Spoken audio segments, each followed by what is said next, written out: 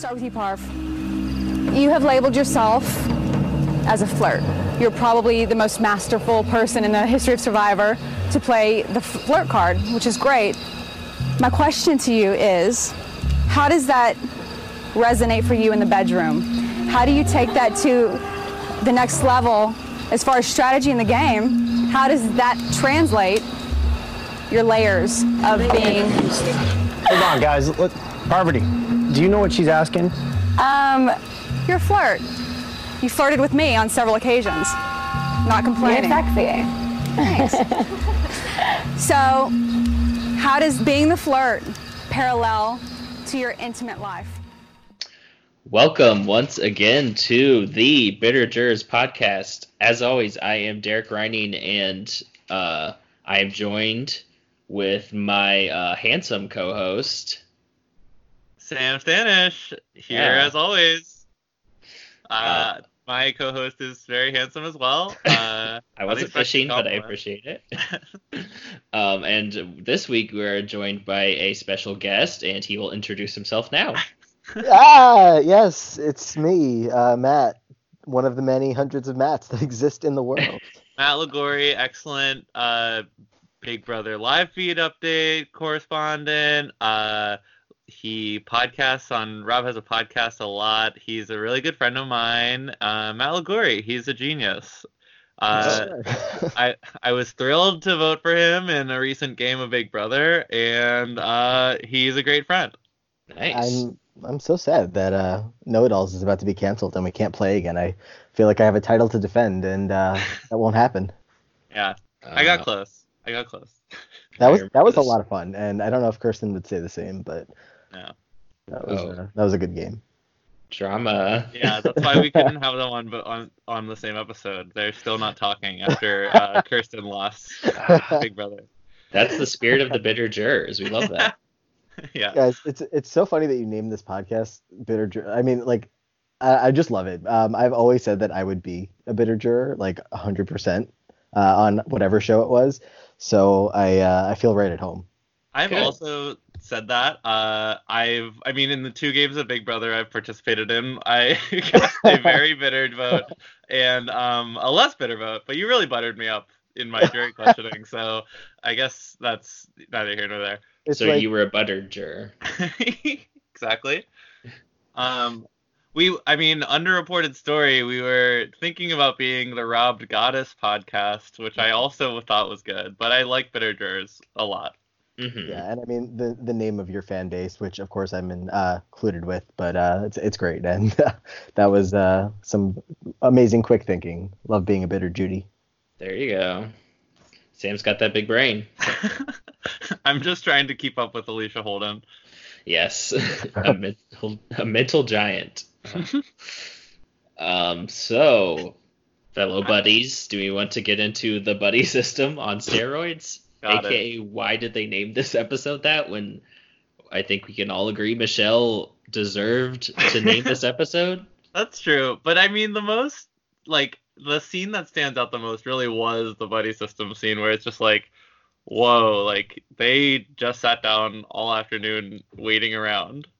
It really is the buddy system on steroids, Sarah. You're so right. Oh, did Sarah say it? She did, yes. I'm really liking the beginning of these episodes with someone going around the camp saying what day it is. This one started with day 12, ladies. Another day of Winners at War. Sandra just keeping them updated on where we're at. Last episode was Yule. Day 10 hugs. Mm-hmm.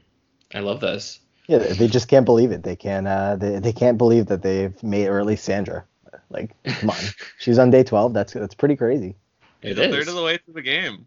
It is. Look at her go.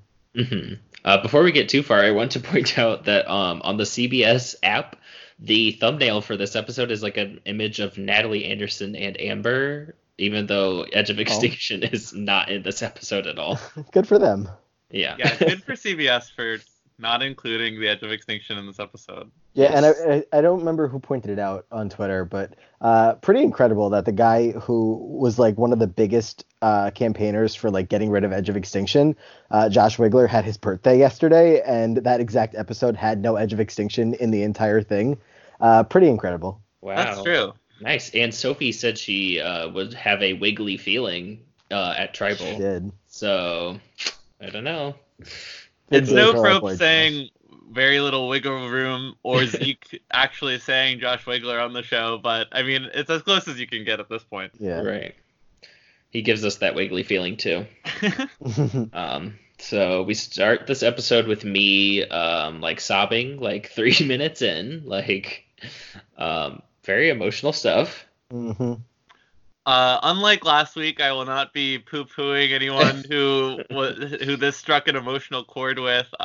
Very understanding to be emotional and upset during this sequence. Matt, what were your thoughts on Jonathan Penner's story being told, his wife's story being told on this week's episode?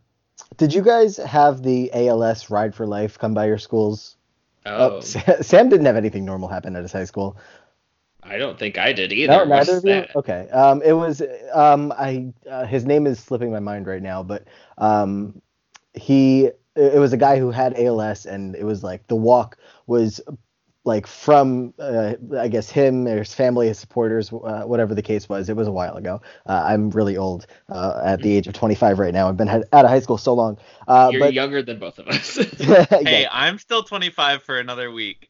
Oh, we're okay. all pretty close. Yeah, so it was just a walk that benefited ALS. So I've like known of ALS, and it's like been more relevant, I guess, in my life than I would have expected it to, just because of like that. Nobody that I know had it or anything like that, luckily. But so I've known about it for a while, and the guy who had it was always on the walks. He was in his wheelchair, so he would be in these like he would come to the auditorium, and he was able to speak, of course, not as well as you would like, but he was able to speak, and he would talk about his experience and all the stuff that he wasn't able to do because he has this, and of course it was all about raising awareness and money. So it was nice to see it talked about on such a big show here and all that stuff. And Sam, you obviously know, I was talking about this yesterday to you in one of our chats about how my mom actually has a connection to Jonathan Penner's wife, where they went to high school together, and I don't think that they were friends or anything like that. It sounds like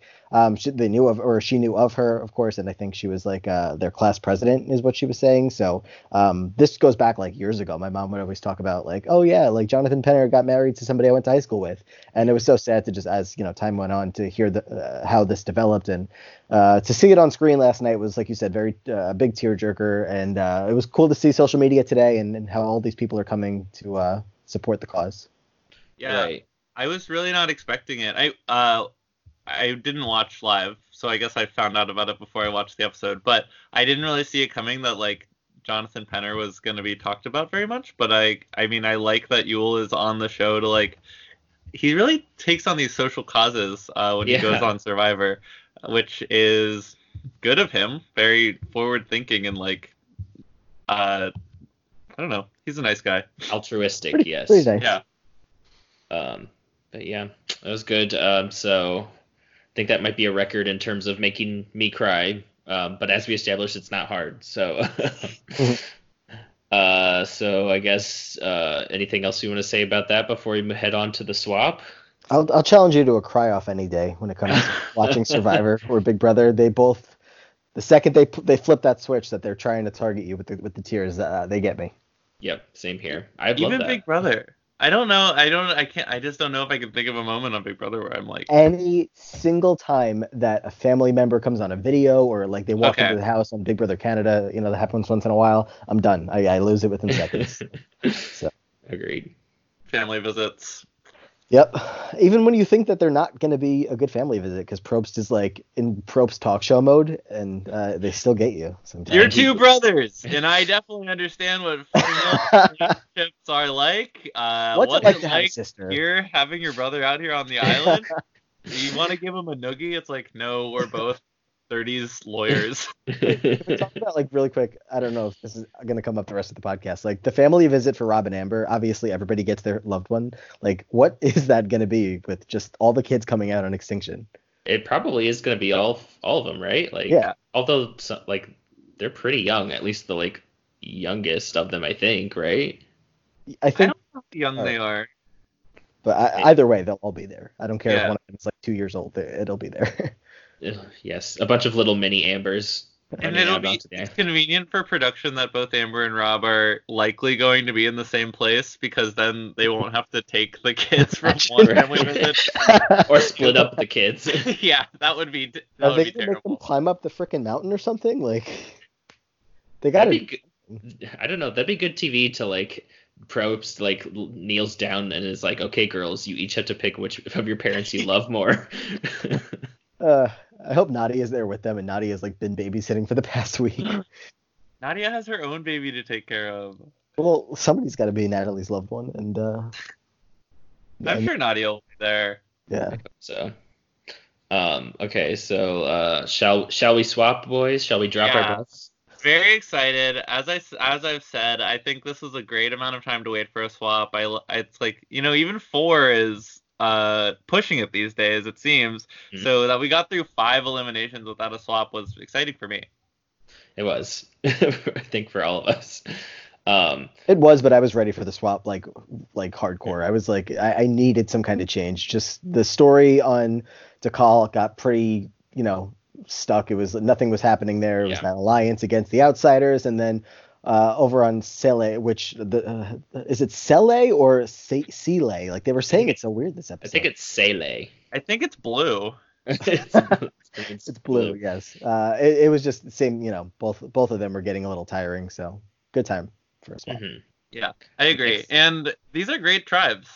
Yeah, it's pretty great. It's Blue Tribe is 4 people I love plus Nick. Red Tribe was 5 people I like enjoy to varying degrees, and then it's Sophie and some other people. Sophie and her legion. Yes. I liked when they got to the swap. Ben is on the mat saying, "Stay blue, blue no He's- matter who." I'm pretty sure he says "Stay blue, stay true." Yeah, true. And then Wendell calls them blue goons. Didn't hear that part. Yes. Lots of people just love saying blue, I guess. It just rolls off the tongue. Yeah, these tribes are incredible. Like, I mean, I was very upset that the Blue Tribe had Nick on it because, like, I completely feel like otherwise that would be my new favorite tribe in Survivor history. Right. But I guess if it can't be that, it might be the Red Tribe. Yeah, Red Tribe is super stacked. It's like if you swap to Nick with like Adam, then that Blue Tribe is like 4 amazing people in like one. Like, yeah, it's okay. Right. But instead it's like 4 amazing and 1. So. In Yeah. my writing down of who was on each tribe, I wrote Wendell twice instead of Michelle once. What? It's off-brand, but I had to come clean Unacceptable. before my Gmail draft got leaked to the public. Please edit that out of the podcast. That's just unacceptable. This I don't know if this is Edgic, but like heel turn for Wendell Holland. Was that what I saw? They got some. It was like really dramatic music when he and Michelle were like hashing it out. Yeah, And I think we were pretty clearly supposed to be on Michelle's side, which we always are regardless. So. And the He was Parvati pretty- stuff too, when she was like, tell me about yourself. And within seconds, she's like, okay, so you're not going to tell me anything. So Right. Well, you're the best really part of boring. that, the best part of that "tell me about yourself" thing is she's like, "Wendell, like, what's your story? I don't know anything about you, like, except that you build furniture." And he goes, "I'm a builder." She's like, she literally like pivots in place to someone else. Like, okay. Thanks to Nick. Parvati's incredible. I in this swap like at the swap meeting, I just don't how can Jeff still not understand how to pronounce her name? Like, he started saying poverty in her first season, but that was like 15 years ago, and now he's still saying Parvati. Yeah, he's got that extra R in there. He Which figured out there was an R before the V, but he forgot to drop the one after the V. Yeah, it happens to the best of us, From it's a thing. I don't know where all it's a thing, but definitely like members of my family will pronounce an extra R in like wash, so they'll say wash. Ew. Yeah, so maybe it's like that kind of situation for Jeff. Big my grandpa energy. And also, like, while we're on the Blue Tribe, Parvati not knowing Yule's wife's name, like, yeah. how do you guys not know each other that well? Like, you. Yeah, that was shocking. I feel like everyone going in was like, well, Yule will probably know Parvati a little, right? And it was like, oh, never mind. They just did not keep in touch at all. Yeah, that was something. That's true, but like as we all said, like how much has Yule really been involved or around at all since then? Like, right. I don't know how many people in the Survivor community would have known his wife's name. Right. Well, was he other said than his wife's Jonathan Penner? Right. Did he say his wife's name is Sophie? Yes. So maybe he was doing like a bit, and it was like he was, haha, Sophie Clark is my wife or something. Island wife. Yeah, maybe that's what was going on there.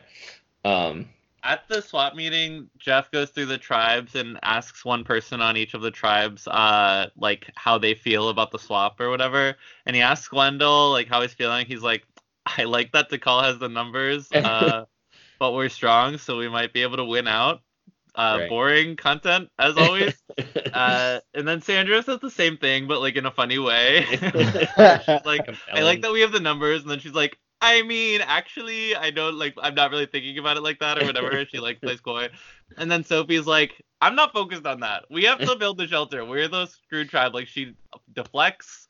She's a genius. She's a queen. She knows exactly what to do when Jeff asks her a question, just to smack him in the face. Yes, I love it.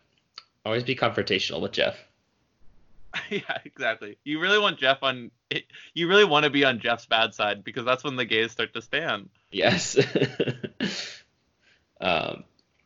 So let's see. I guess who do we check in with first? Is it Blue It is Tribe? the Dakal tribe. It is red. Yeah. New red. The red peeps. Oh yeah, because Jeremy makes like a Jefferson's reference or something. Moving on up. Jeremy has some weird. And he requests a big tall beer of information. Beer of information to quench his thirst for knowledge. Yeah, that was pretty great. I like this segment. It played out pretty much exactly how I would have expected, looking at who was on the tribe, with Tony and Sandra trying to get Kim, and then Denise and Jeremy also trying to get Kim. Right. Just having Kim Spradlin and Denise Stapley interact and potentially be aligning and working together and just like finding comfort in each other. Like Denise has been stuck with like the biggest buffoons for the past X amount of days. And now, Kim has obviously been on the bottom. She's been struggling to find anybody to work with. So if they can make this into something at all, which I feel like they want to, I have no reason to believe why Kim would actually want to stay with Tony and Sandra at this point. So if we can actually go through with this, like, please, like, this is exactly what I need and want to see. Right. I completely agree. I thought that the Denise and Kim scene was kind of like awkward in their conversation. It was like Denise was like saying a sentence and then Kim like cut her off and was like, yeah, exactly. I also want to do that. Like, I couldn't tell if they were just like so on the same page already, and like maybe they have interacted before in the past and they've just been like waiting to get together. But it seemed like Kim was just like talking over her. But obviously we've been pounding the drum for Kim, Sophie, Denise since like they played. So I hope that it's actually true. And I know that it's not. I understand that Tony and Sandra, I also want them to go further, but if Kim and Jeremy and Denise had to team up, or Kim, Sandra, and Kim, Sandra, and Tony had to team up, I don't know which I would rather see. I just want what's best for Kim Spradlin. Right. There's no good outcome for the next time these people go to tribal council. Like, there's absolutely nothing good that can come from it. Right. I think they didn't talk about it, but Jeremy was also at the infamous poker table. He was. So, like, I feel like that hopefully will factor in. I feel like maybe Kim is leaning more towards Jeremy and Denise, like more so than even we have seen, but I might be wrong there. Well, let's ask the tough questions. Sorry, Sam. Like, if you had to pick one person that gets voted out from that tribe, who are you going with? Tony. Yeah? I don't know. Tony's been fun, but he can be fun on Edge too. I may go Jeremy. Yeah, that would be my second pick. Yeah, but then who is Natalie gonna like shower with gifts every episode?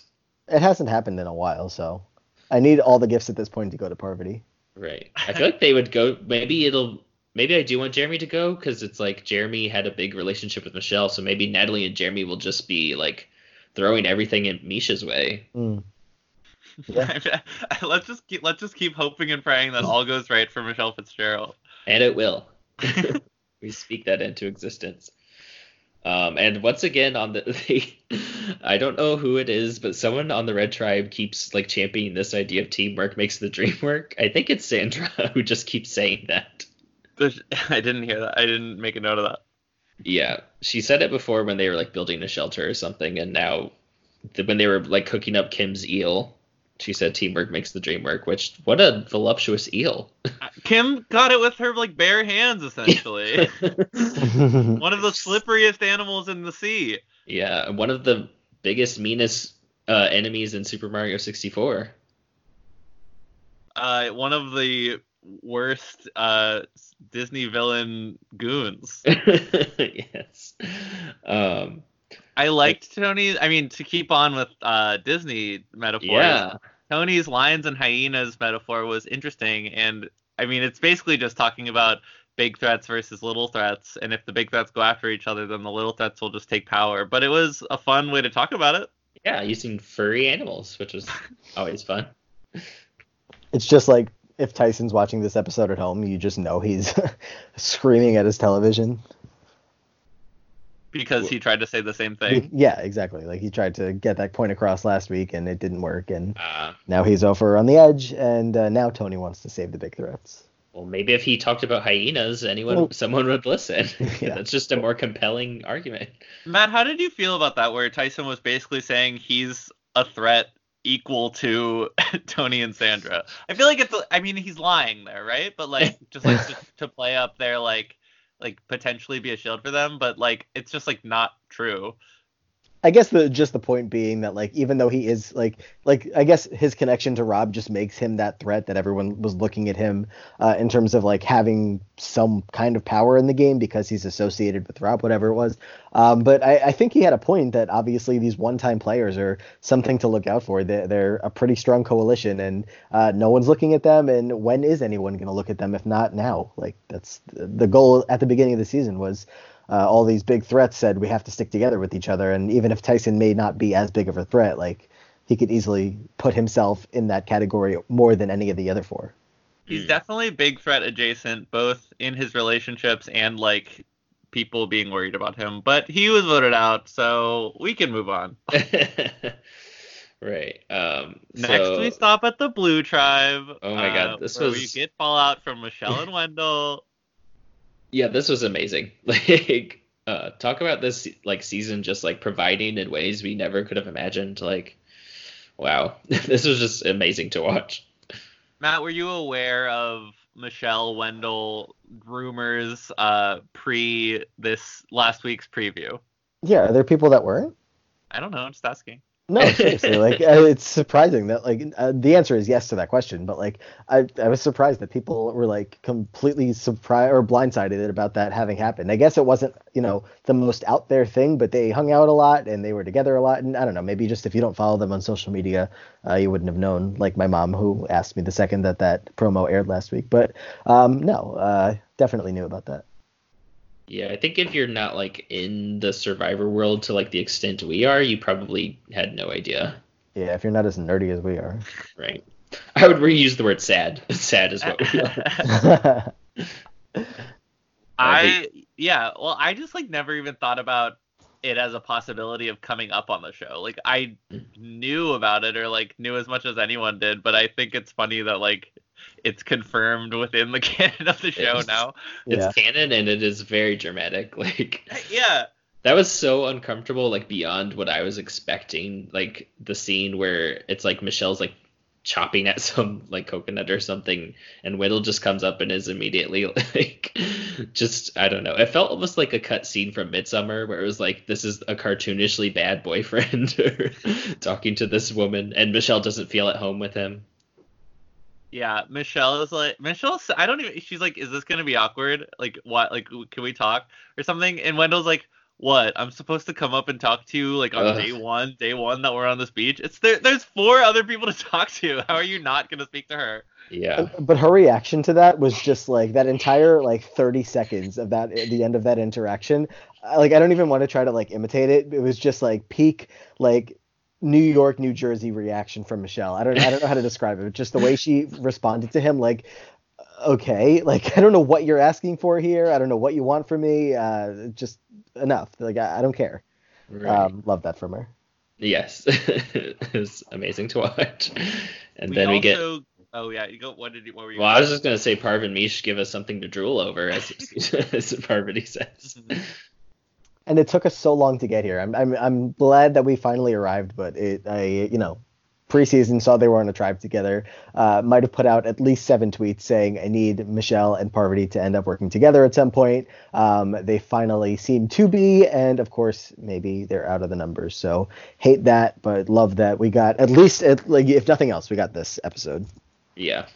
Yeah, I mean who is it? Yeah, Wendell and Yul and Nick do seem pretty close and tight, and they were part of that like 3 group together in the first tribe. But I mean, it did seem like all of the men immediately wanted their attention and like wanted to ingratiate themselves with them. So they're at least like better at getting all together than I think the other 2 tribes are, where the other ones are kind of at each other's necks in this episode. But Nick, I mean, we got that payoff from Nick talking about his high school crush on Parvati. Yeah, can we talk about him straight up lying to her? He frames this, like, when he told Jeff and the audience that he had a crush on Parvati, he frames it as, everyone was talking about it. Like, everyone was asking, who is your Survivor crush? No one brought up their Survivor crush before you did, Nick. You freak. Also, like, he's like, it was just a bad way to frame his own conversation where he was, like, talking about his high school crush. It's like, obviously Parvati doesn't want to think about how much older she is than than him. And I love that Parvati basically got to narrate this entire tribe, like the entire segment. She was like, that was so awkward. Literally every interaction was awkward. God. But I'm just happy to have Parvati confessionals because it feels like we were being robbed of them for the first few episodes. I literally said a couple days ago, I was like, I don't know, at this point, vote her out or just give her confessionals. Like if she's going sometime soon, that's fine if that's what has to happen. But give me something, give me more of her on my screen. I can't take much more of this. So right. We fed well. But Matt, I'm gonna ask you the hard question. If you had to vote someone on this tribe out, who would it be? Hello. Nick Wilson's right there. I don't know. Wendell made a pretty compelling case for himself, but yeah, I'm also right there with you, Nick. Can but if we want to make this like a activity beyond that, obviously Nick would be the answer. But out of that 4, it's obviously one of the guys, and I'm torn. Actually, no. How do I say Yul after that episode? It's Wendell. Yeah. It's a pretty clear boot order from me for this tribe. Yeah. Sorry. Agree. Being the third in line. Yeah. It's Nick, Wendell, Yul, and then Parvati and Michelle, Malcolm, and Denise their way to the end. I think that's the whole scene. What did you think about? I don't know. Just like it was basically Love Island, where like it was Parvati and Nick, Michelle and Wendell. And Yul talking about his wife. It was all just about the various romantic entanglements. Yeah, no, I hate the idea that you just grouped Parvati and Nick together as like a Love Island couple and want to erase that from any kind of history that it might be going into. But she was his high school crush. She was probably all 3 of our high school crushes at one point or another. Or maybe I'm just being myself. Well, we're recent additions to the Survivor fan base. And also, yeah, never mind. Say it. I don't know what you're gonna say.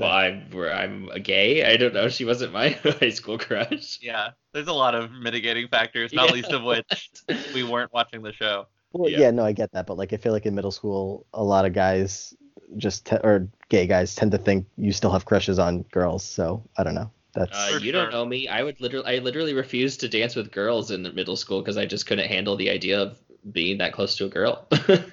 Well, now I know more about you than Parvati does about Wendell. Not to say I would deny Parvati a middle school dance ever. Sounds I like would love to go to prom with Parvati. Yes.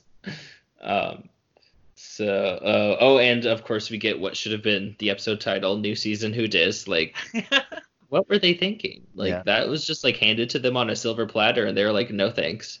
Michelle's confessional look in this segment was great. she The was draped thing, the pants. She's a queen. Yep. Love it. And shall we move on to the new blue? The blue goons no wait, those were the blue goons. We're on to to green. The green goons. This tribe is fine. Well, it's this was a tough one, but It's a they ended tribe. up being a fun watch at least. I like that Sophie gets to be the main character. Yeah. And I like that the boys like just freely were telling the girls exactly how their last few tribal councils went and who was on whose side. Yeah, that was an amazing like sequence of events, those scenes, like, and my brain, I guess as a Survivor fan, works in the same way as never would have said this sentence or thought I would have said this, but Max Dawson, he was at the Know-It-Alls last night, the live show that they did, and he was talking about how that one sequence of events was like 5 funny 115 entries, and that's exactly what I thought when I was watching this. It's just like this was perfect Survivor comedy, I don't know if casuals picked up on like how incredible this all was together, but just these 3 guys like fumbling through the explanations of what just happened, and then separately going to Sophie and Sarah talking about their relationships with the guys and what's going on, and just being completely disorganized was incredible. And I love that being directly up against a scene where they're walking through the woods and Rob asks them, "Did anyone find the idol on your tribe?" And Sarah and Sophie say in unison, "Not that we know of." They're like in perfect lockstep, like get ready to dismantle the like majority they're against. Yeah, that was good. The tribe of understated comedy, yes. Sophie describes Oh, sorry. I was just gonna give a shout out to Sophie's cracks up the wazoo, which was a good line. Yes. A lot of cracks in this episode. A Matt, lot of what were cracks. some of the specific like things that the funny moments you were talking about?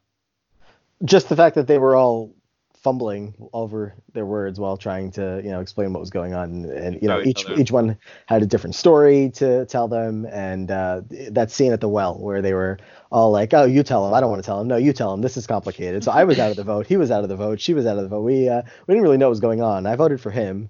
Yeah, Rob and Adam being like, "We hate each other." I think this is probably the worst trio of guys that could have ended up from that tribe together. Like, I mean, they even say that themselves. Like, And this is the worst combination of us there could have been. And like looking back, they set up this story so well from like the first however many episodes of like these guys fumbling over each other, like not being any kind of coordinated in terms of like cohesive gameplay with each other. There was obviously the first episode with Ben and Rob and all that, where Ben was revealing all of his secrets, and then the Adam stuff started to come in, and none of these 3 ever had trust in each other. So the fact that the editors put that together so well, that this episode landed perfectly, was pretty great.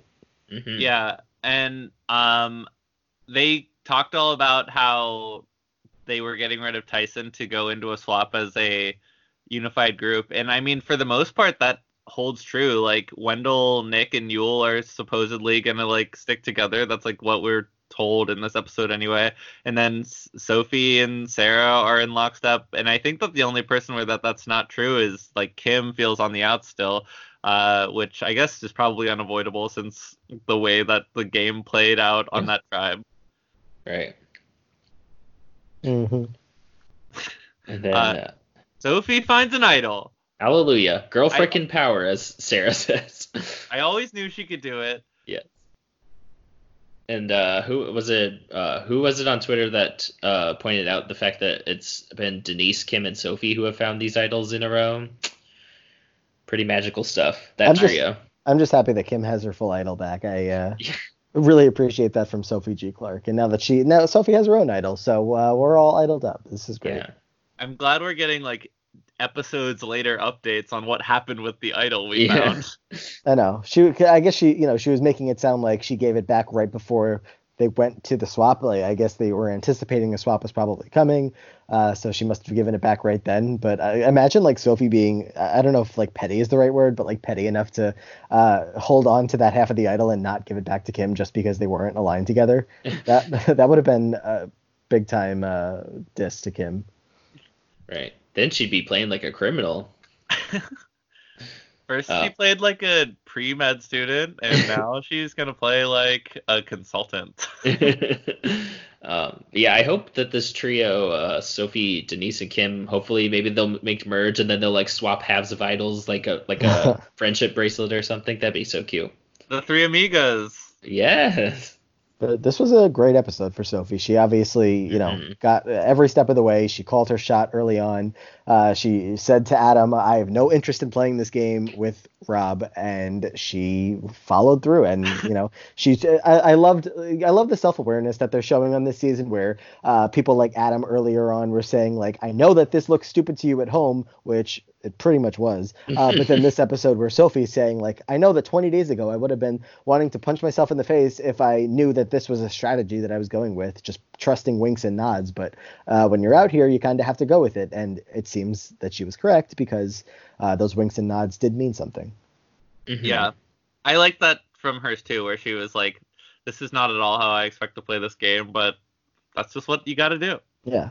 I mean, the fact that they didn't play, any of the advantages, you knew they felt pretty confident, which is to be expected because why would you not vote out Rob there? And why would those three stick together in any circumstance? So, especially after landing on the beach and immediately saying to them basically that they're not going to stick together.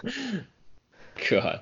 Like, what in the past 12 days of the game would have given you any indication these three can move forward in the game together? Not much. No. So. I mean, they've all had individual bad interactions with one another that we've seen, and that's just like what we've seen. But clearly, that was just not a good group for them. And I'm excited that. I mean, they were going for Sarah anyway, so I guess it really from my own personal opinions on the episode, but. I am glad that Sophie's on top, as she should be. And I know you guys are not famously Boston Rob guys, or maybe that's just what I have in my head. I am a noted Boston Rob guy, being an All-Stars guy. So coming into the season, rooting for him and whatnot. But I guess where I landed was, all right, 5 episodes or whatever it was enough. I get it. We got the story of him, and I'm glad he's out of the game before we can have him turn from an 85-year-old man into like a 95-year-old man within the next couple of episodes, because that aging has not hit him well. And I don't mean physically. I don't mean anything like the way he looks or anything like. He's just slowed down. Everything he says, like his thought process, like he even talks so much slower. I'm just worried about him. Oh no! Somebody please check on Boston Rob. Please. I mean, he's not going to get much better eating less than half a cup of rice every day for the next 27 days. Or whatever. Up those damn stairs. You underestimate the power of love. That's true. They're gonna. That's like a severe it's what they're advantage. Good at. Oh yeah, they found something they're good at.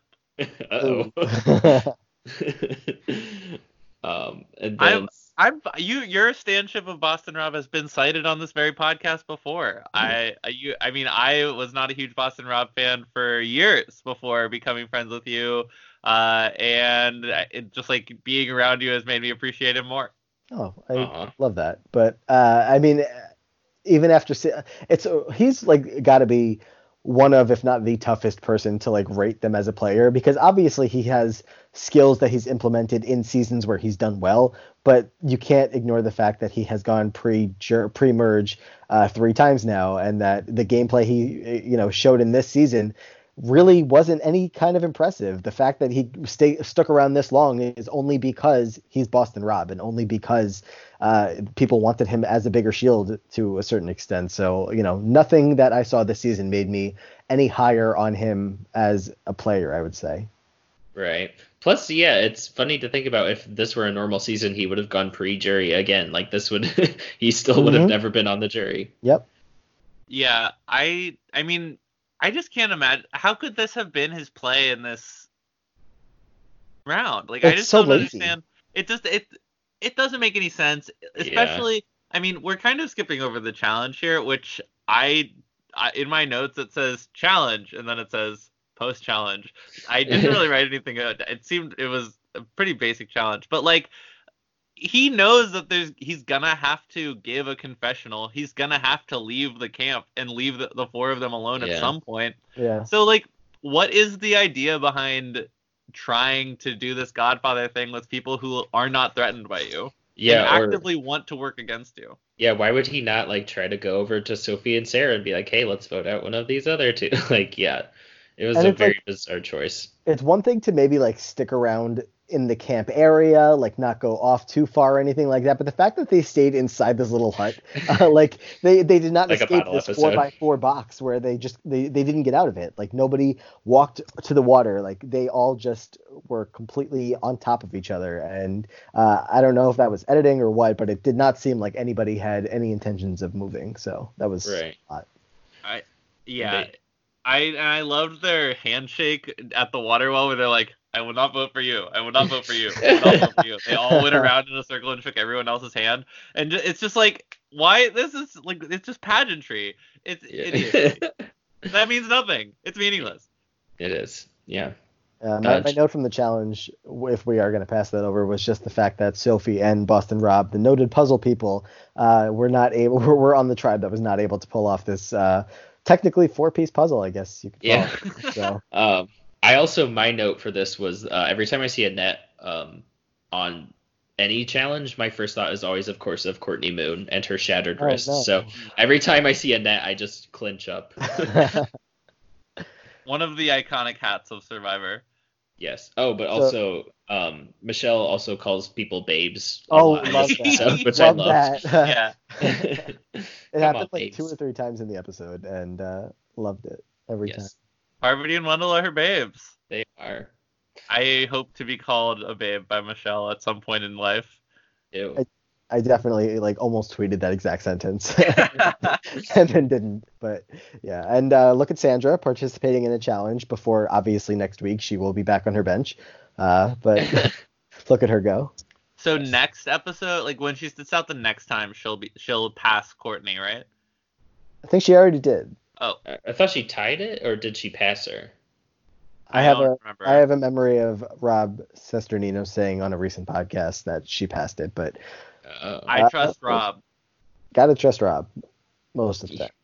Oh, let's not start any pod feuds. I love the challenge. The puzzle is deceptively difficult. It looked like. I love these. They've done this before, but it's been a long time since they've done the whole like no side can have the same color on it. Mm-hmm. And I like those ones. They're always interesting. Yeah. Yeah. End of thought. Can't disagree. Thought Boston Rob might actually break a bone while he was tumbling down that net. That was a little scary. These boys, in their older age. My review of that challenge, acceptable. Yes, well done. Fine. It didn't bring down an already excellent episode, so that's all you can ask of a challenge. Then so we move on into the buddy system on steroids. Yeah. What I want to talk about most of all about this whole segment is the fact that mint Oreos, they're pretty good, but they're definitely not the best Oreo. Who said that? They were talking. I think it was like Boston Rob was like, "Have you ever had mint Oreos?" Like like with awe in his voice. It was pretty adorable. But as we all know, the best Oreos are the birthday cake ones, and specifically the ones that have the vanilla cookies and not the chocolate ones. I have always been double stuffed. Matt, where do you come down? I don't know. I'm just not a very big Oreo guy, so I don't have a super strong take on it. But double stuff. If I did regularly eat Oreos, I would be a double stuffed guy. You're not a dunker of Oreos, as Ben calls it. That's the exact phrasing he uses. Listen, if that's what it takes to bond with Ben, then I'm glad I'm not a Oreo guy. A dunker of Oreos. Derek, where do you stand on people using a fork to puncture the cream of an Oreo in order to stick it in the milk without getting their fingers wet? I've never heard of this in my life, and I'm kind of aghast at the very idea of bringing in a fork into this equation. Like, to me, it seems like a waste of silverware. It is. That's more dishes you have to do. And if you Nope. use a plastic fork, then that's just wasteful. Like, who is this monster who uses forks? I need to know. I think I saw it in one of those like life hack idea video or meme images one time, and it stuck in my head because it's such a tragedy. Yeah, what do you mean wasting a fork though? Obviously, if it's a plastic fork, but like, do you consider it a waste of a fork if you have to wash it afterwards? Yeah, that's one more dish you have to do that you didn't have to do before. But the forks and the spoons are like the easiest dishes to do. Like the other ones all splash in my face. The spoon is one of the splashiest things Yeah. you can Okay, wash. if And you're forks, 25 years sometimes old and they get still stuck getting in splashed in between. the face by a spoon, I think we got to work on that. I mean, to me, forks are the worst because sometimes the like stuff gets between the tines. Is that what those are called? And then you have to like really scrub and get in there and try to get like the sponge to go between. Yeah, forks are a mess. Also, one of the most dangerous things you can wash. They're pointy. Yeah, do you ever think of that, Matt? I don't know. The most dangerous part of the sink is when you turn it too hot, in my opinion. And That's that's not even anything to do with the things you're washing. That's true. When I worked in a kitchen, the thing that I hated doing with the dishes was like the silverware because the knives would get so hot in our like dryer or not dryer washer. Mhm. Like so much metal to heat up. Yes.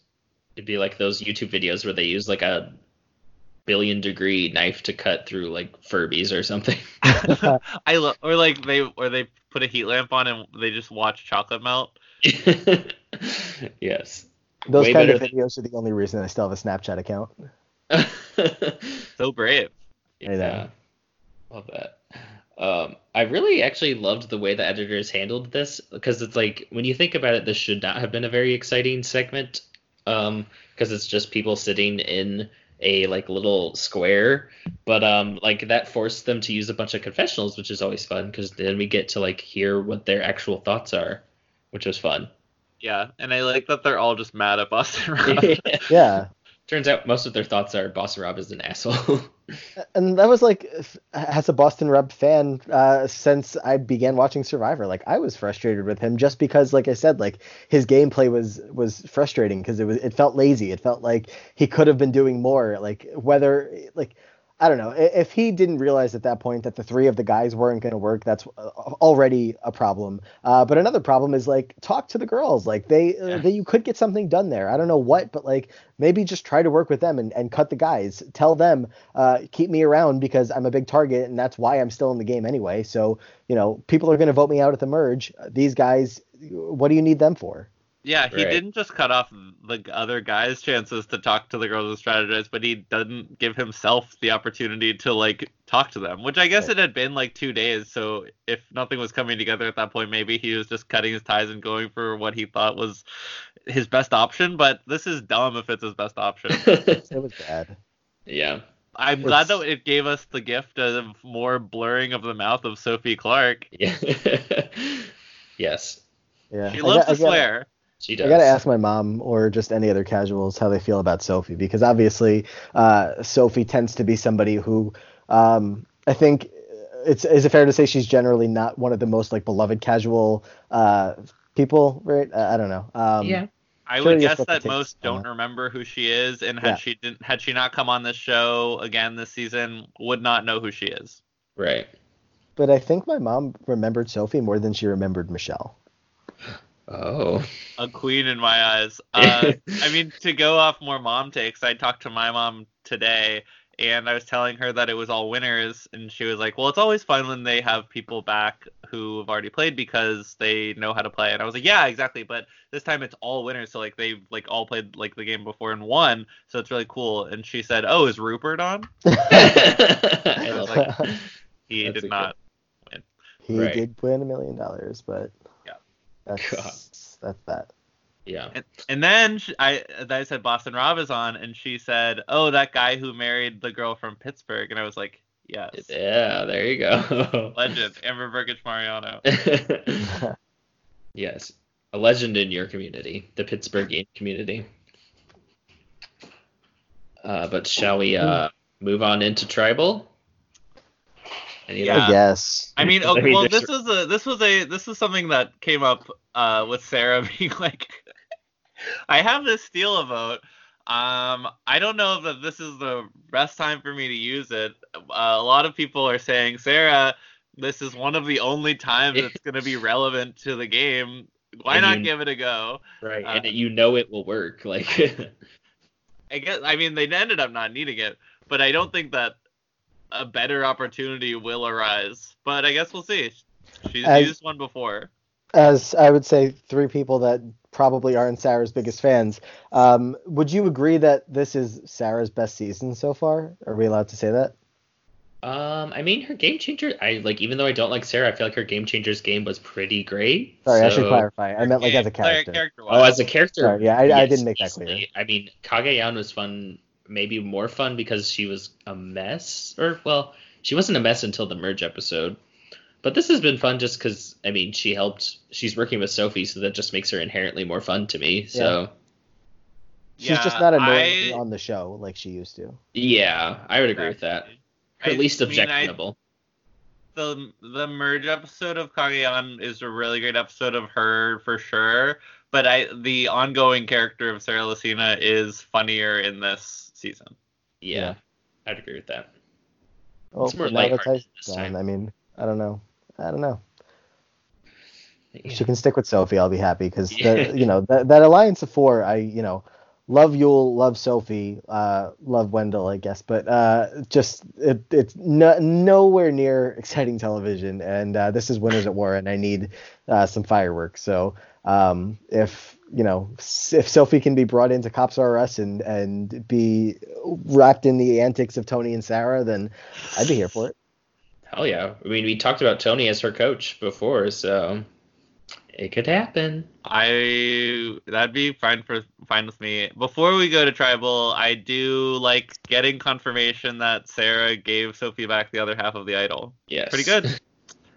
Sophie's armed. Yes, she is. Armed. Oh, that's when she said the wiggly feeling. Yes, in case she had a wiggly feeling, yes. But then she said sometimes you gotta trust the wink, which also I thought was a pretty good episode title, so I don't know what they were thinking. Matt, how did you feel about this Tribal? I like the smaller Tribals after getting so many episodes of like big 10-person things. This was like very good tiny people. Yeah, I like it too. It's definitely a lot more intense knowing that, because it feels like you're down to like the final five, but obviously you're not. Mm-hmm. So it was fun to watch, I guess, the women on this tribe because you had to figure out if this edit was. What are you laughing at? I just think that it's fun to watch the women on this tribe that's the bitter jurors. That's the bitter jurors mantra, I guess. It was just fun to watch, or not fun to watch them, but like it was interesting to watch them because going into Tribal, I think I tweeted this, just like I've never felt more sure in my entire career of watching this show, I would say, that the person going home was going to be who I thought it was going to be. It seemed like it was set up to be Rob from the second this episode started. Like just with his first confessional, it seemed like he was overconfident, and then his gameplay was just spiraling, and it just seemed like it was going to be him. So watching the women and seeing if they actually did feel comfortable, and then obviously they were like playing with him, and he was kind of buying right into it, and they were like, "Well, we wish we had a chance," he was like, "Yeah, well, the system works, so it's good." It was also right after they got back from the challenge. Sarah and Sophie had a meeting. Sarah and Sophie, yeah. They were like, okay, who do you feel comfortable with? Who do you feel comfortable with? They were like, I feel comfortable with Adam and Ben, and the other one was like, yeah, same. It's just like it was pretty writing on the wall for Rob. Yeah. How do you feel about there being a crack in everything, and you have to figure out if the crack is big enough to wedge your fingers into it and open it up and see if it can get as wide as possible to be able to find your way in? Say crack again. Crack. I actually take issue with the word crack. Sophie's like, this whole crack thing, we've taken it too far. We need to pivot to something else. Yeah, she's like, we can't keep talking about cracks. Fingering, once we get to the fingering the cracks, we gotta move on to something else. She doesn't care about crack. She wants to build alliances. Yeah, crack is whack. That's what Sophie says. And Jeff is still stuck in his like season 39 speeches of like, we're learning something new. I'm learning something that I shouldn't be saying again, and maybe this is on me. And he's still talking like that. Oh God. This isn't that serious, but yeah, sure. Well, I'm glad I wasn't there for any of that. Yeah, it was bad. Anyway, Yeah, God. happy thoughts. Good episode. Good season. Good season. I thought Sophie's like framing of Boston Rob's win. First she was like, my season was like two warring alliances, like what did she say, mob families. Two mob families. When it was just her pagonging the other side, and then she was like, but Boston Rob, like he like controlled his whole tribe, like made, I don't even remember what she was saying, but she's just like, they played the exact same game basically, but like she really, really played up how awful of a human being Boston Rob is, and like was just like, but my season was totally different. I was besties with everyone and everyone loved me. Yeah. I believe her.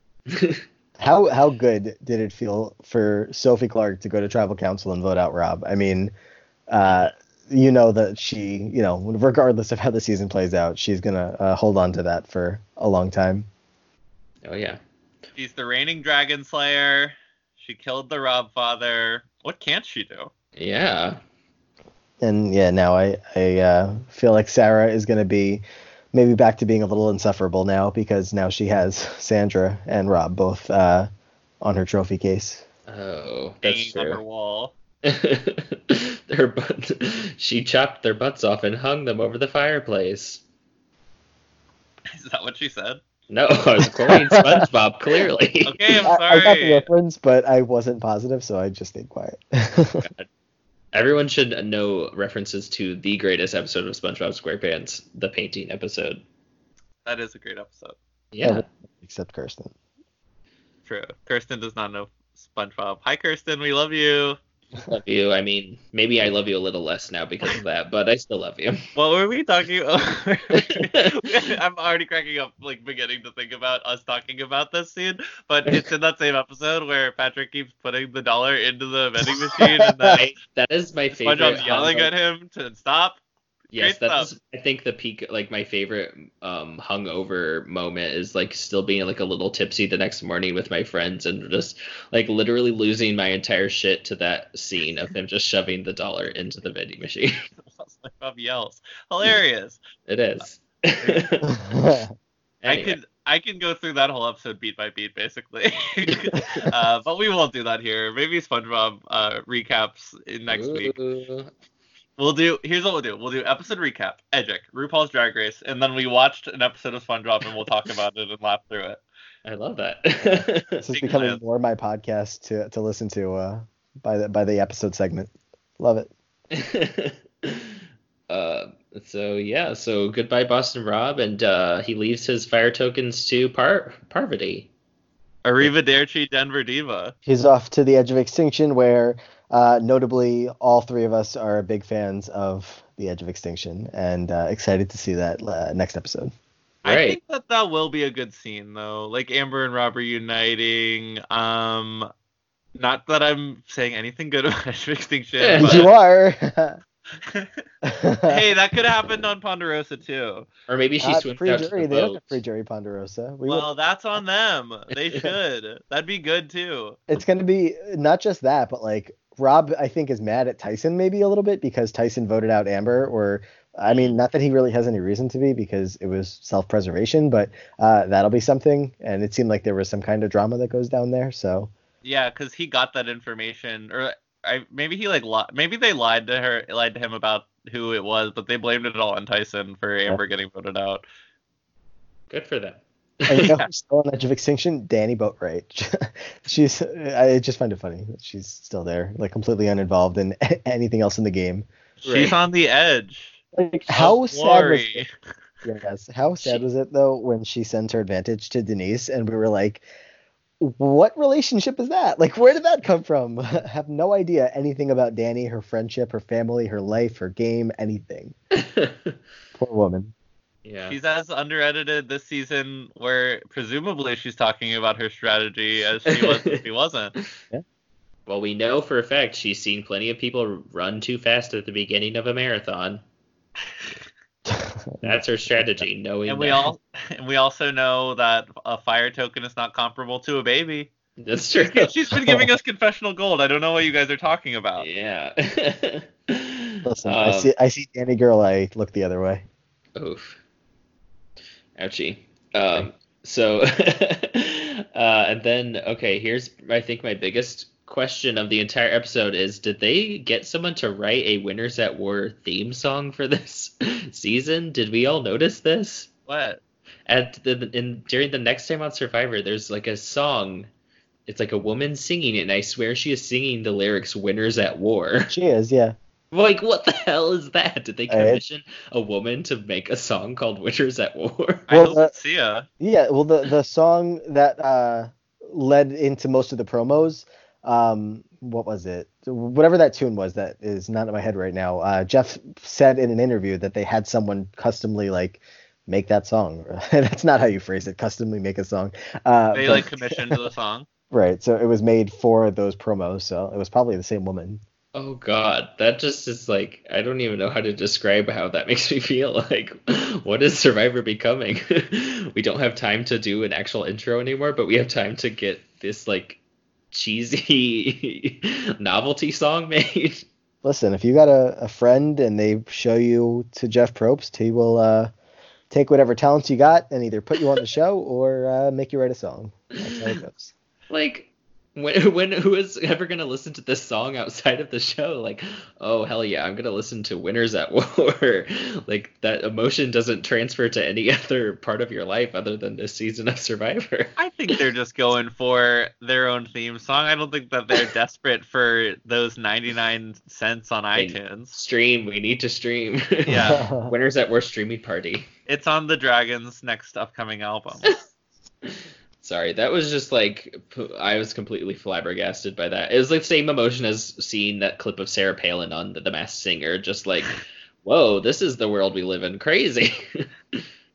On my favorite part of the next time on Survivor is Adam saying the Wicked Witch is dead, and then it cuts to like the girls taking their clothes off. Yeah, it's so funny. Spring break, Winners at War. Yeah. I mean, it did seem like he was an awful presence to be around strategically, so I can imagine that they're all thrilled that he's not there anymore. Maybe going back to that a little bit, though, like, I think it makes, like, it kind of feels obvious that they would vote Rob out, but also, like, didn't Adam and Ben maybe just sign up for, like, a 50-50 chance of going home next? They did. It's like, I think that just shows that they aren't very good at this game. Yeah. Yeah, I mean, probably best would have been to stick with Rob strategically. And not get their already very severely down in the numbers original tribe even more down in the numbers. I forgot about that part of it. Yeah. Like, unless, I guess it's always possible that maybe we didn't see, like, maybe Savra and Sophie told them, like, we have advantages and something will come out, so you better just vote with us anyway. We will fuck you up. Something like that. Maybe, like, if you guys stick with us, we'll use the stuff that we have and, go forward together. I don't know. But either way. I don't know. Yeah. I think Rob just shot himself in the foot. Yeah, plus, I mean, we saw 2 tribes are going to tribal council, and do we really think that this Green tribe is going to win that challenge? Nope. Yeah. So goodbye, Ben or Adam, I guess, because I would like if they could lose the challenge twice. It's just that would be the ideal outcome. There, yeah, Jeff's like, you know what, you guys sucked so bad, you guys could just go ahead and send Ben and Adam to Edge. Why not? Matt, what do you think the setup of next week's tribals will be? Like, the format of what they're gonna do? Yeah. Because when I was watching it, when I saw the preview, my assumption was just that one tribe was going to win, and we were going to have one tribal and then another tribal. But then we were talking earlier, and it seemed like I was pretty much the only person who took it that way. Really? That's how I thought it. Yeah, I feel like the reaction was pretty split. I saw people on Twitter saying, oh, it's a combined tribal, and then also plenty of people who are, worried because it seems like both two tribes are locked to go to tribal, so either Tony or Parvati may be on the outs, and it could be in danger. So I guess my best guess would be that it makes sense to send two people to the edge with the numbers, but Survivor being Survivor, and they love their joint tribal councils. I don't know. Yeah. Because I just like the way it was phrased. It was two tribes are going to tribal council and voting someone off. Like, I don't know. To me, it sounds like it's two different tribals, and like there's a million vote offs we have to get through this season, so they have to have a double episode here, so a double boot episode here. Like, it just makes the most sense. Yeah, Sam was unless saying, it's a combined tribal, but they vote off any two people can be voted off, which would be complete insanity. Oh, that would be a mess. I think they just did that on Australian Survivor. I was just gonna say that would be very like Australian Survivor. So wait, but you were quoting me? Oh. Yes. Sam, you were saying earlier that you have been dreaming of a world where they have two pre-merge tribal councils like this. Yeah. They used to, like, in Heroes vs. Villains, they definitely had both tribes go to tribal. Like, they had a double boot. Like, I just don't understand why they do these late game double episodes where those are the scenes I like want to see the most, but they just brush past them because they have to get through two eliminations in an episode later, which they've been doing lately. But like, I think that pre-merge is perfect for this kind of thing where it's just like, yeah, blow through this. Like, I don't care. Let's get to the merge and like have interesting episodes. Right. And I definitely prefer them doing it here rather than like, oh, we're at the final 10, we're gonna split you guys into halves, and that sucks. That's terrible. I mean, you take the entire dynamic of the merge tribe and just completely mess with it for no good reason other than two people have to go home. I forgot that was something they do because I tried to put it out of my mind as soon as it happened. Yeah, I mean, does Missy win Survivor if season 39? If not for that, I don't know. But did that happen in that season? Yeah, they did that. Jesus. And then that tribal was, I mean, the post vote out of that is actually pretty funny, or not funny, but like an interesting moment. But anyway, we're not gonna harp on. Yeah, I'm sorry. I brought up that season twice than I should have tonight. It's okay. But I kind of like the idea of it becoming like my like hidden lore that I don't know about the show that I used to know everything about. Your calling card of not knowing anything about Island of the Idols. Yeah, it's very tantalizing. I don't know if I would feel good about not having watched a season with every single episode having Dean Kowalski, but you do you. I mean, I got the picture in this. And you got the pictures. Yes, I have access to Google image search. I think I'll be fine. Yeah.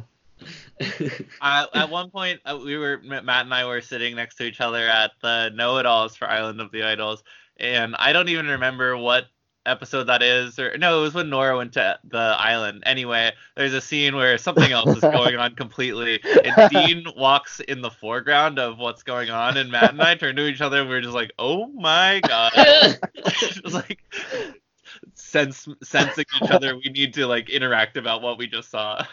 And I just have to hope that like there was like two other people in the room that also might have had that interaction. Like we can't be the only ones that were on that wavelength. But plenty of gays at that event. I'm sure some other pair were making contact about that.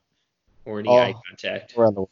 Being horny for Tommy and Dean has brought me many great things, and we, it's a good energy to use.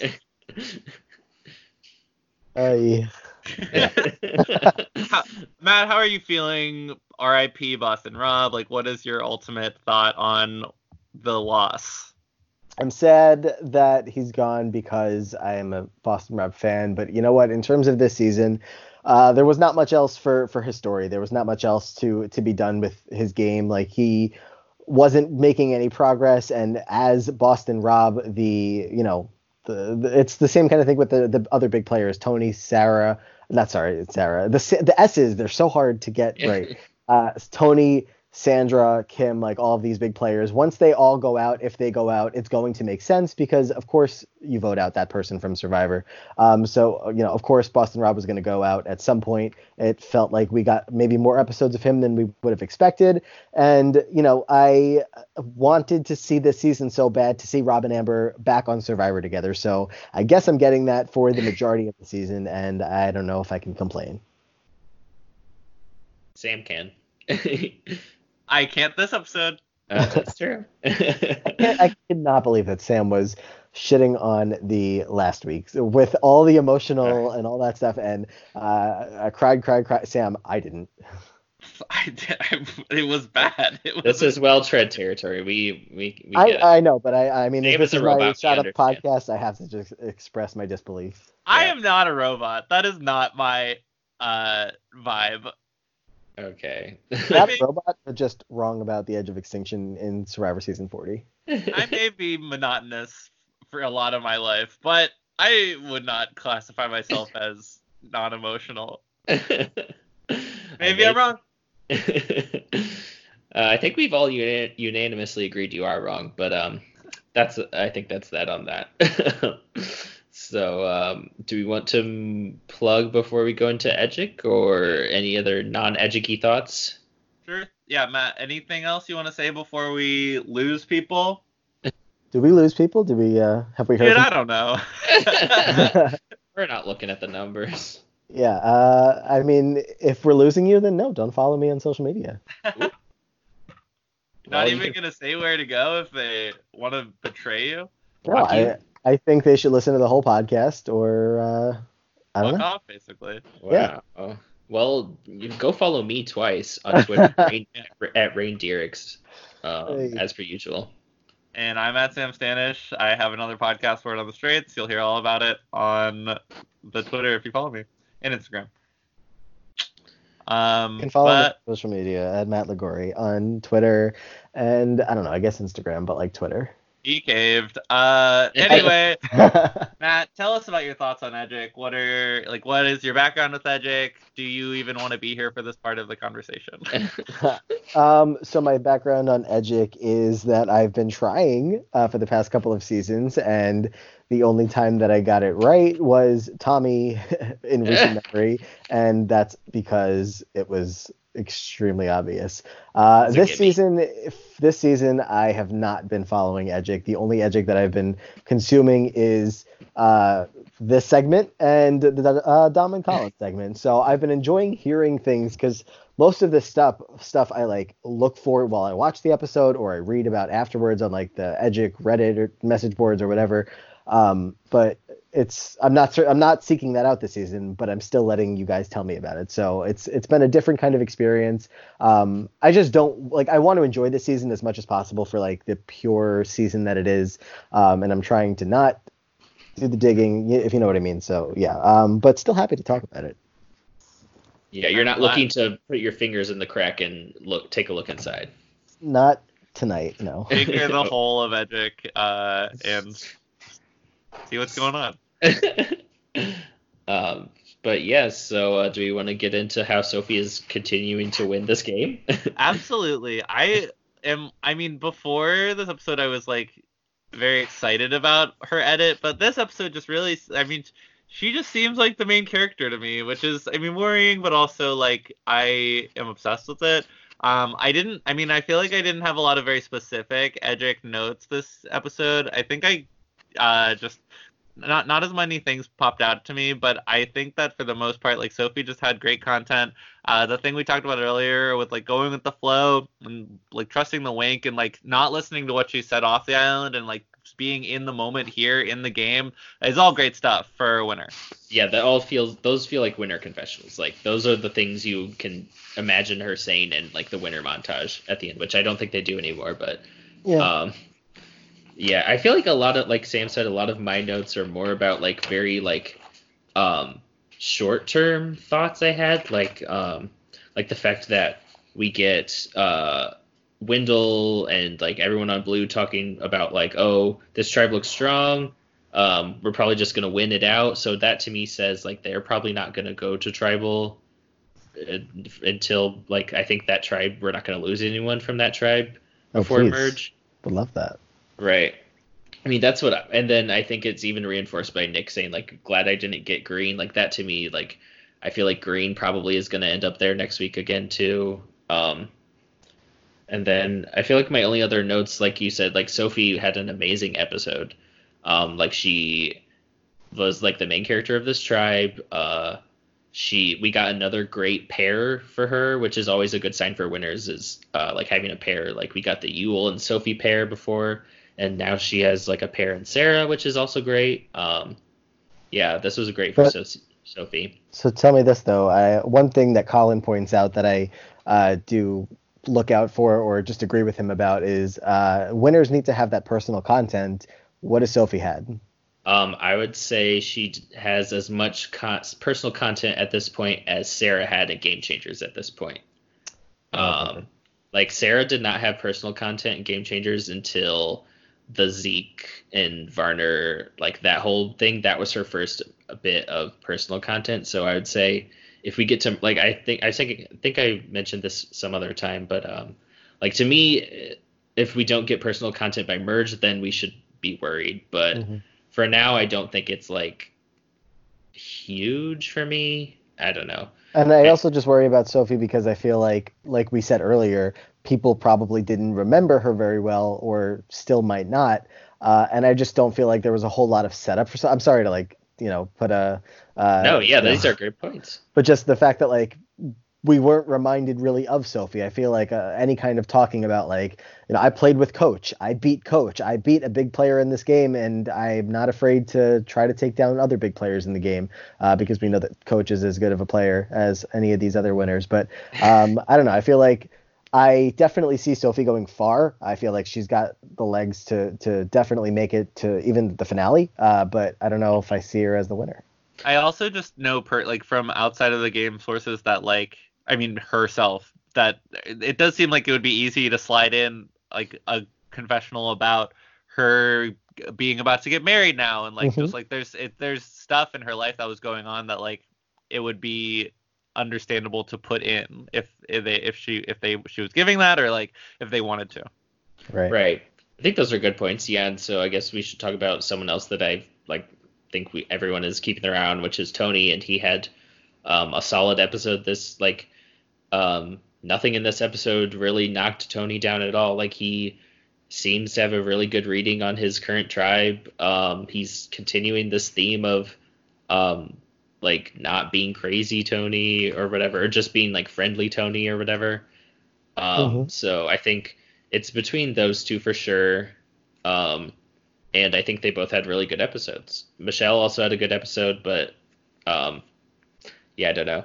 Well, this isn't magic, but like, how does Tony get out of next week if they go to tribal? I feel like it's just Sandra goes instead of him would be the thing, has an idol. Right? Oh. She has an idol, and it expires after next week, so she's got to play it. Like, Sandra is safe next week. Oh, it does expire. Oh. Maybe he goes to Edge and comes back. I don't know. I don't know about that. I mean, or maybe Kim sticks with them. Like, yeah, it could be anything. Yeah. Plus, yeah, I feel like it. Like, I don't know. Tony could be getting like Tyson. Like Tyson had winnery content for like most of his time on the actual like show.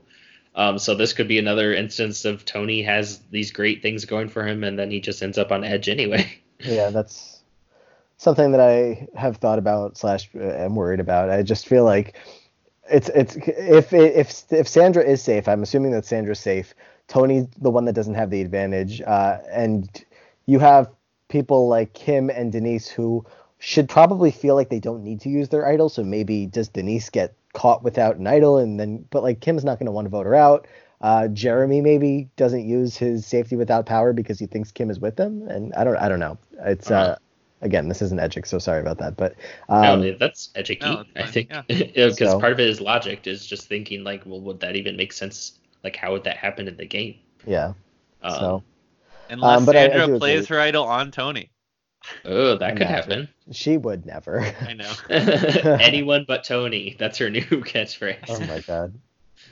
So I don't know. I get that. I agree with that. I know there's been a lot of talk about the Yule edit, and there's I don't know. There's really not a whole lot of like strong contenders, I would say. Outside of that, Tyson was up there, but Tyson's gone now, right? And yeah, I would say it's like Sophie, Tony, Yule. Michelle is kind of hanging in there. I just like don't agree. I don't see it. I feel like you can't ignore Michelle, but I don't like. I think we can all agree she's at least making it to the finale. Like she's one of the main characters of the show so far. I was gonna say main character also, but I think that all of her content is losing finalist or final right, boot but you person. still would have to rank her edgically over people who are like not gonna be in the game until like for merge. Like that's like just how edgic should work. Like I disagree though, because I'm viewing her specifically as someone who can't win, whereas I have like no feelings about other people, which are, I mean, they're the same thing to me. They're the same level to me, because I'm seeing her as someone who can't win, but I'm also seeing someone who's not getting any content as someone who can't win. So I think that they're basically the same. She's the same level to me as like Wendell and Nick. I guess my viewing is like if I'm ranking them and I have to rank them one by one, I'm gonna put the person who has a storyline over the person who doesn't, if that makes sense. So that's why I would say Michelle's in that group of people that you should keep your eye on, at least like they're gonna be there a while. It makes sense. I agree with that. It's just a different way of thinking it, where I'm thinking of it as tiers, and then you're just doing a ranking. Right. So let's just agree to disagree with what you're saying. And but yeah, and I'm trying to think, anyone besides those people. Like Adam, I think everyone agrees. Like he's like has big losing finalist energy. Like I saw someone describe it as Hannah Shapiro-esque. Yeah, I don't see. I mean, definitely not Adam. I feel like that entire original Blue tribe, it's just nobody's standing out to me as a possibility. I mean, Jeremy and Denise would have to be like the closest things, and both of them have been quieter than you would expect from a winner. Obviously, I would love to say that Parvati could be up there. This episode was like the first time that I feel like she was a noticeable presence aside of being part of the Old Schooler Alliance. So I don't feel great about that. So it does feel like it's got to be somebody, or not got to be, but it feels like it's somebody on the Red Tribe. So I don't know. Have we talked about complex tribe theory on here? That's a big like edgic thingy where like basically at the begin, like in the beginning of the season, you should be able to tell there's a complex tribe and there's a less complex tribe, and I think we all agree Red was the more complex of the two. Don't like. I'm sure there's like one exception to the rule, but like for the most part, complex tribe theory like has proven true pretty much throughout. So yeah, I think it's Red is like your safest bet if you're putting money on it. I've never really understood what the difference between complex and simple tribes are. I guess to me, how I look at it is like if you have a better understanding of the tribe dynamics and it's not like a simplified view, like we talked about how Blue was originally just seemingly just old school versus new school, but then it turned out that it was more complicated than that. The fact that like the dynamics seem to switch based on whatever the storyline of the episode needs it to be. Whereas with Red Tribe, we just knew where everyone kind of stood from the very beginning, and that sort of tracks through the episode. Right. Like I feel like the best example is probably like in David versus Goliath, where the only thing we knew about the Goliath tribe for a while was that like Kara and Dan were like a couple or whatever that was. Yeah. Like there was nothing else happening on there really that mattered until until the swap or the merge or whatever. So like sometimes you just literally get nothing from one tribe unless you have to. So yeah, there definitely is something to that. Yeah, and Millennials versus Gen X I think is another good example where Millennials we got a good view of like how that tribe would work, whereas Gen X it was like first episode, this guy's it was like, is Lucy I don't know. Someone was a dictator Lucy, in the first Paul episode. Walker, like that whole group, like how did Lucy. It was like someone else was a dictator each episode. That was on Survivor. Cece. One of the worst tribes ever assembled. Yeah, it was just like mind. And that's people call that season so good. Hey, not on this podcast. That is blasphemy in these streets. But yeah, so that's basically complex, and it's also like beauty tribe for Michelle. Like we got a lot of info about like the dynamics of that tribe that never ended up paying off because they never went to tribal. So it's we absolutely did not need. So yeah, that's basically what complex tribe theory is, and I would agree Red is clearly the more complex of the two. Okay, so I guess what we're saying is Sophie, Tony, Yul, and then big gap fill in here.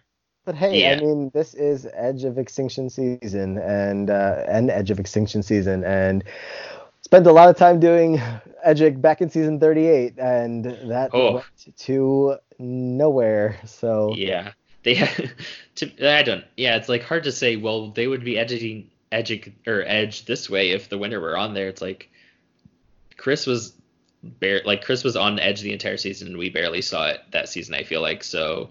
It's impossible to say how they would completely end it. Impossible. I mean, we have a lot of Natalie.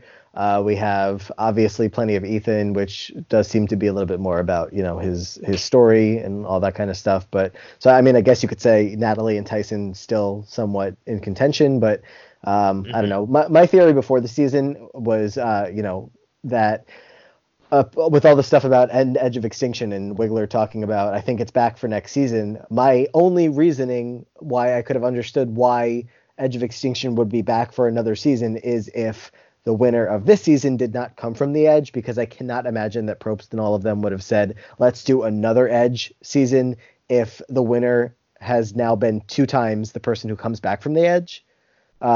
So if that was a reality that they were actually considering it, I was like, all right, there's no chance the person from Edge wins. But now they're also saying no more Edge, so I don't know if that means anything. Right. Yeah, I feel like I've given up on trying to read what Jeff Probst is thinking anymore. There was a while there where we thought we could tell who was going to win based on just how Jeff felt about a season, but yeah. Hey, and for a while it worked. It did for 2 seasons, and then it stopped working. Yeah. But any other Edgicky thoughts? No, feelings? I think that's it for me. Yeah. Any hopes, dreams for the future, Matt? Just a lot of CP5s for Parvati until she's gone, whenever that is.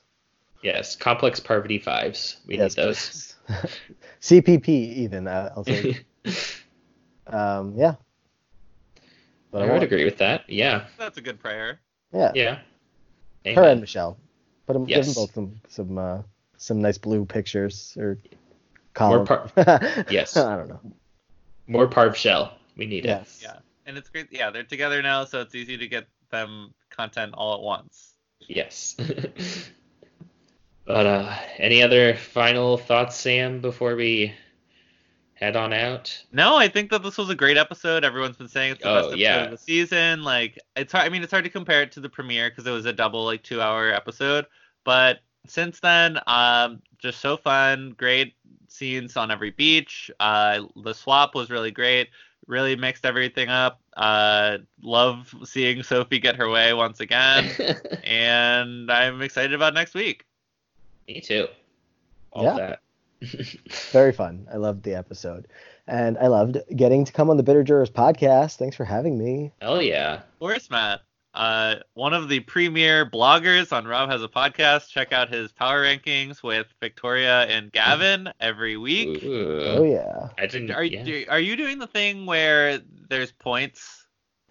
No, never did that because I didn't want to completely steal the Gordon Holmes power ranking style at the time. Fair. And then, turn the blog into something else for a couple seasons and then turned it back into this, but still did not want to steal Gordon Holmes' thing. So I was a big fan of the 5, 4, 3, 2, 1. Survive 4, 3, 2, 1. Yeah. Thank you. I appreciate that. And so was I. I definitely enjoyed writing less. So I will be back to that next season, assuming next season happens, coronavirus. But true. Yep. I'm excited for that to happen. But in the meantime, I needed to make sure that I could talk about every single person on this cast for every week of the season. So that's where the rankings came back. But yeah, so check those out. I guess it's plug time again. Check that out. And you can follow him at Matt Liguori. It's a little hard to spell, but it's not too difficult. Says the guy who couldn't find me on Skype for the first 20 minutes tonight. I don't know what was happening. I think that it was a Skype issue, not a my spelling issue, because I did double check that I was spelling it correctly because it was taking a while, but I was. Exposed. Yeah, well, yes. Thank you, Sam. Please do follow me. If you are not, that'd be great. Yeah. And as always, you can follow me on Reindeerix, REINDEE. Oh, too many E's. I don't know. Spell reindeer and then add EKS at the end. That's how you get to me.